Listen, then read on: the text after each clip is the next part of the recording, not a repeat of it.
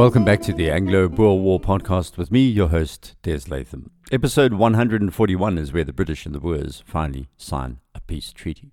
But there's quite a bit to cover as we go about watching the days between the 19th and 31st of May, 1902. Remember how the representatives from both sides, Botha, Smuts, Hertzog, de Wet, Burger, de la Rey for the Boers, and Milner and Kitchener for the British had decided to try and write a treaty together rather than separately through a commission. Nowadays, commissions seem to drag on for years, while the original concept of a commission was premised on the threat of a lack of quick action. There's no doubt that we've lost the ability in the modern world to think that rapidly. Commissions in the 21st century are proficient, at least in South Africa, at wasting time pandering to expensive lawyers representing a thicket of politicians rather than a direct pursuit of an objective legal conclusion. But back in Lord Kitchener's office in Pretoria in the week of the 21st to 20th of May 1902, the Boers were now aware that there was no way the British would ever agree to any sort of independence, and the British were aware that the Boers wanted to find an honourable way out of this war immediately. Judge Hertzog put it in a nutshell when he said, "I think that I am expressing the opinion of the whole Commission when I say that we wish for peace. We on both sides are really desirous of coming to a settlement." This group of men then selected a subcommittee composed of Judge Hertzog and General Smuts, along with Lord Kitchener and lawyer Sir Richard Solomon, that drew up a schedule, including rules for those who signed or refused to sign an oath to become citizens under the rule of His Majesty King Edward VII. Before discussing that document, Smuts asked, "If we were to sign this document, would not the outcome be that we leaders made ourselves responsible for the laying down of arms by our burghers?" To which the imperial hawk, Lord Milner, replied, "Yes, and should your men not lay down their arms, it would be a great misfortune." And so they continued debating each point, but inevitably building trust and mutual respect. Nothing improves a relationship more than a desire to find an outcome rather than stating a position. The first draft had already been telegraphed to the British government on the 21st of May. Privately, Lord Milner followed it up with a confidential note to Chamberlain saying he would have no regrets if the British cabinet rejected or radically amended the proposals. "They have become far too generous towards the Boers," said Milner. This, of course, was behind Kitchener's back. Milner thought Kitchener's judgment had been clouded by his desire to bring the war to an end and even personal sympathy for the Boers. As historian Martin Bossenbroek observes, no matter how relentlessly they fought on the battlefield, though, the military men soon found themselves on common ground. It must have been strange for some to observe these men. Ian Hamilton, for example, who was Kitchener's chief of staff, he had just handed out one of the biggest defeats suffered by the Boers just over a month before at Rodeval, and here he was, part of a dinner held on the 24th of May to celebrate Jan Smuts' 32nd birthday. Hamilton wrote a cheerful letter about it to Churchill, explaining that he had been sitting between Botha and de la Rey, with de Wet on Botha's right and Smuts on de la Rey's left. They had swapped anecdotes about all the escapades, and he had a splendid evening and never wished to eat my dinner in better company. The cabinet replied eventually, with few changes, largely editorial amendments. So it was then that the subcommittee completed its document and the delegates reassembled in Pretoria on the 28th of May. Amazingly, the most pressing problem that emerged in the previous few days was not the franchise of black South Africans or even the treatment of Cape Afrikaner rebels. It was about the debt. You see, the Free State had borrowed money from the Transvaal to buy arms and ammunition before the war, and now the Free Staters wanted to know who was going to honour debts which could come to over £500,000. As you'll see, the English agreed to honour the debt indirectly by providing £3 million instead of the £1 million initially thought it was required to rebuild the country. And all interest on debt was to be scrapped, debt that had financed a steady flow of blood for almost 3 years. The final treaty was read in Dutch and English. It was short and to the point, and signed by Lord Kitchener of Khartoum, Lord Milner, High Commissioner, Messrs. Burger, Reitz, Botha, de la Rey, Meyer and Kroch on behalf of the South African Republic, aka the Transvaal, and Messrs. Steyn, Brebner, de Wet, Hertzog and Olivier on behalf of the Orange Free State. There were 10 main clauses, and the document was only around 1,000 words long. First, the burghers would lay down their arms and surrender all weapons and cease fire. Second, The burghers outside the country, including prisoners, would swear an oath of allegiance to the English king and then be transported home immediately. Third, those who do so will not lose property nor freedom. Fourth, there will be no judicial proceedings against Boers for actions during the war except for those committing war crimes. Fifth, the Dutch language would be taught in all schools in the Transvaal and Free State and in courts. Sixth, the possession of rifles will be permitted in the former republics through licensing. Seventh, the military administration of the former republics shall be replaced by a civil government through a representative system. Eighth, the question of granting a franchise to black South Africans wouldn't be decided until a representative constitution was granted. Ninth, no special tax would be levied on the former republics. And 10th, £3 million would be provided by the British government to the former republics for rebuilding, covering things like seed, cattle, implements, shelter, and other financial needs. Lord Milner pointed out that this was a free gift, and in addition, more money would be made available in the form of loans, which would be interest-free for 2 years, and afterwards the interest would be fixed at 3%. But no foreigners or rebels of the Cape or Natal would be allowed to receive this special loan. Then the delegates agreed the Boers waiting back at Vereeniging had until May 31st to accept these terms.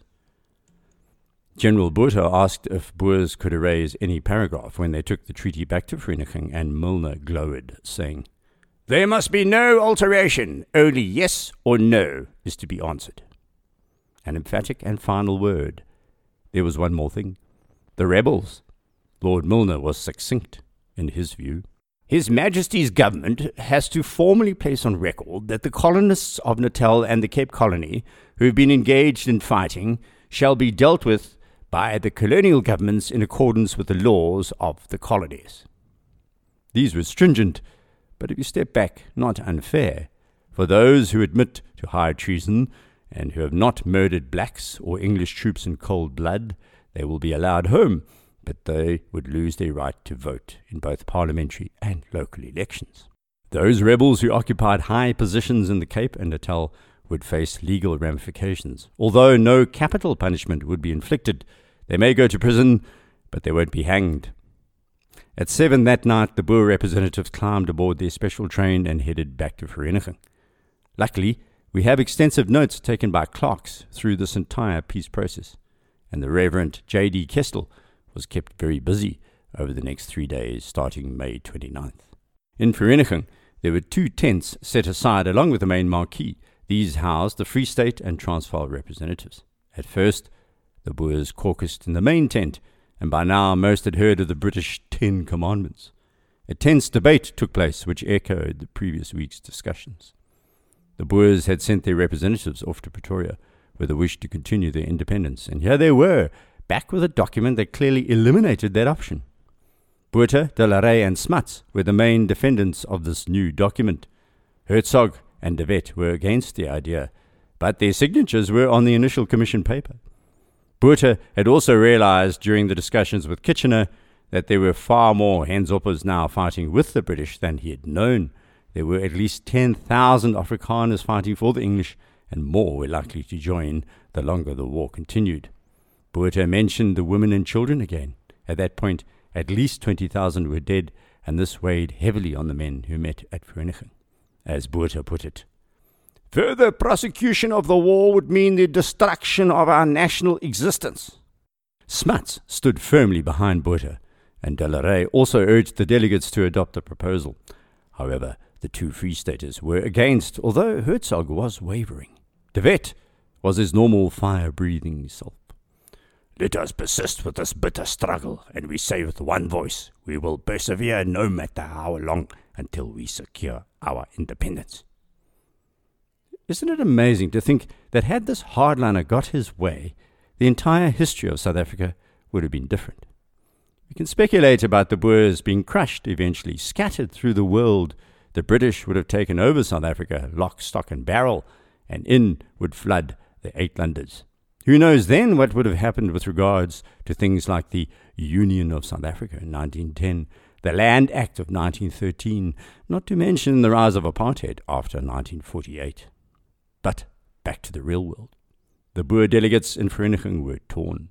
They spent 2 days on the 29th and 30th of May mulling the arguments. One of the significant characters, President Steyn of the Free State, was too sick to attend. In fact, he was in a British hospital in Pretoria. General Christian de Wet took charge, and Smuts and Botha prodded and pressed him to change his view. In the evenings, the Free State Boers went to their tent, and the Transvaal Boers to theirs. They were separate but equal, and could still not agree. The clock was ticking, and May 31st was a day away. Vice President Burger of the Transvaal was one of the last to speak on the 30th. We have become weaker and weaker, and if we persist, the end must be fatal. What grounds have we for expecting that we may yet be victorious? What shall we gain by going on? Nothing. In all probability, this is our last meeting. Fell a tree, and it will sprout again. Uproot it, and there is an end of it. The struggle cannot continue. Early on Saturday, 31st of May, General Louis Botha and Koos de la Rey went around Christian de Wet's tent to try and make headway. Up to that point, they could not even agree on the procedure that merely allowed the representatives to vent their views in sometimes lengthy soliloquies. That was not going to produce a decision. It was suggested that Smuts and Hertzog would compile a list of all the arguments, then submit these to the delegates, and then leave the final decision to them. De Wet agreed. Smuts and Hertzog were now up against the clock. They set out the reasons in favour of accepting the British proposal: the ruin of the two republics, the collapse of the Boers as a nation, the destruction of their property, the suffering of the women and children, ominously the increased participation of blacks and coloureds in the war, and the likelihood that the British would finish off the Afrikaners by escalating confiscation of land, ultimately killing most, if not all, Boer fighters who were now without horses. Smuts had stood before these men and said, "There is no justification in proceeding with the war, since that can only lead to the social and material ruin, not only of ourselves, but also of future generations." The argument to continue fighting was now limited to honour, and a vague notion that at some point a country like Holland or the United States or Germany may come to their aid. But all delegates, even de Wet, knew this was folly. They were on their own, and time was up. Hertzog mentioned that the British government had been forced to increase the corn tax at home to pay for the interest on the sum borrowed for the war. But the Boers' horses were dead, the country was exhausted. Their own people were turning against them, and more than 10,000 now fighting for the British. After an agreement on process, the Boers split again, with the Free Staters and Transvaalers heading off to their own tents. The debates became more strident as each man began to mentally prepare themselves for what would be a bitter surrender. The hardliners also knew they were now a minority amongst the folk, the people. It was the people who wanted an end to this terrible war, and those who wanted to fight on were outnumbered. It all boiled down to a simple vote at 2:30 p.m. on Saturday, 31st of May. A vote yes or no. Do we accept the terms of surrender or not? The end came swiftly. 54 Boers voted to sign an end to the war. 6 wanted to continue. 3 Transvaalers, 3 Free Staters. There was utter silence as the vote was carried out, and utter silence after the results were counted and made known and documented. The war was technically over from that second. Men who had fought stoically were crying tears of bitterness, a loss of a covenant. Their independence forfeited to one of the most powerful empires the world has known. Vice President Burger was the only leader at this point who could find voice, and he said, "We are standing here at the grave of the two republics. Let us not draw our hands back from the work which it is our duty to accomplish. We must be ready to forgive and forget whenever we meet our brethren. That part of our nation which has proved unfaithful we must not reject." He was referring to the burghers who joined the British. This reconciliation would be a long, hard road with many more battles within the Boer fraternity to come. Later that afternoon, as the delegates gathered one more time and set up a committee to oversee the return of the women and children to their homes from the camps, and empowered to draw up regulations when it came to the reimbursements by the British, Commandant Jacobs read, This meeting further decides to send abroad from the above-mentioned committee Messrs. C.R. de Wet, L. Botha, and J. de la Rey, in order that they may help in collecting the above-mentioned donations. They were now Messrs. de Wet, Botha, and de la Rey, no longer generals. The peace had immediately stripped them of their documented rank. Then, the last meeting of the two republics was closed with a prayer. Kitchener's representatives who were outside were called in, and another deathly silence fell over the ranks of soldiers who had fought so courageously for their cause. Botha announced formally to the English that the meeting had adopted the British government's peace proposal. There were now hurried preparations made for the formal signing ceremony. Burger, Reitz, Botha, de la Rey, and two executive council members, J. L. Meyer and J. C. Kroch, signed on behalf of the Transvaal. De Wet, Hertzog, and two government members, W. J. C. Brebner and C. H. Olivier, signed for the Orange Free State. The Boer clerk, who had been faithfully recording proceedings, wrote, "I saw the lips quiver of men who had never trembled before a foe. I saw tears brimming in eyes that had been dry when they had seen their dearest laid in the grave." Then, just before midnight, on the 31st of May, a train carrying the signatories pulled in to Pretoria station. Lord Kitchener and Lord Milner were waiting for them in Melrose House. It took 5 minutes to complete the formalities. Burger signed first, and symbolically, Milner last. The Boer War had officially come to an end. For many minutes, apparently, those present merely sat together and said nothing. Finally, Kitchener broke the silence. "We are good friends now," he said. The Boers stood up and left for their hotels. Kitchener and his staff retired to celebrate their departure from South Africa and the £50,000 victory grant which Parliament was to vote for Kitchener to receive personally. He immediately cabled Parliament to put the fortune into South African gold shares. Milner had looked ashen-faced and ill at the signing. Of all those present, he was perhaps the most unhappy, as bizarre as that sounds. He had lost the great game of mastery for South Africa. He had precipitated war along with Rhodes and others 3 years before, and now Kitchener, who he had regarded as a military idiot, had outwitted him and actually saved the Boers. He had managed to stop Kitchener from agreeing to a date at which time the Boers could resume self-governing rights, but he had bought some time for himself and his creche, who wanted to flood Johannesburg with English speakers. New blood would begin to arrive in the Transvaal to get the goldfields up and running. Furthermore, Milner knew a special loan would be made available by the Werner Beit Group to pay British settlers in their thousands to arrive on the veld. And yet, his main aim to crush the Boers completely, to rid the country of the volk, had failed. One of these men is our narrator, Desirous. In his book Commando, he says at this point, "Of the sting of defeat I shall not speak, but there was no whining or irresponsible talk. All present accepted the verdict stoically, and the delegates returned quietly to their respective commandos to make known the terms of surrender." Reitz himself was spared the ordeal of returning to break the news to his colleagues back in the Northern Cape. That was General Smuts' tough job. When he came to take leave of me, he said that he dreaded the task of telling the men, and our hearts were heavy at the thought of the disappointment awaiting them. We shook hands for the last time, and then he too was gone. Thus ends this war. I shall return next week to the final figures and wrap up some of the national effects that were to follow.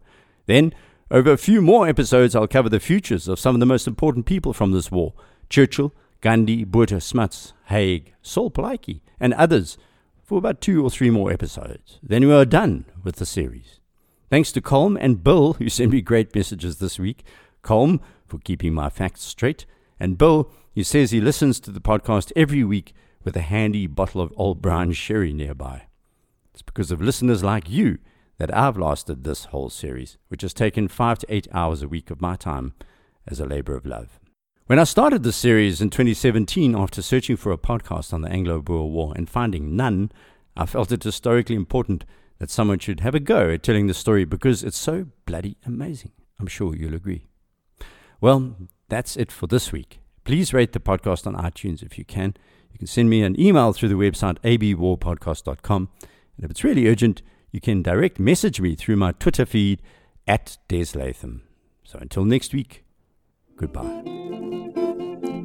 Sorry, maar zal ik ooit weer kan zeggen, mijn schade heb ik weer gekregen. En zonder gedal langs die mooie diepste val, het zij voor oorlogsdagen blij. O, breng mij terug naar jouw Transvaal, daar waar mijn Sarre woont. Daaronder in die milies bij die groendoornboom, daar woont mijn Sarre Mare. Daaronder in die milies bij die groendoornboom.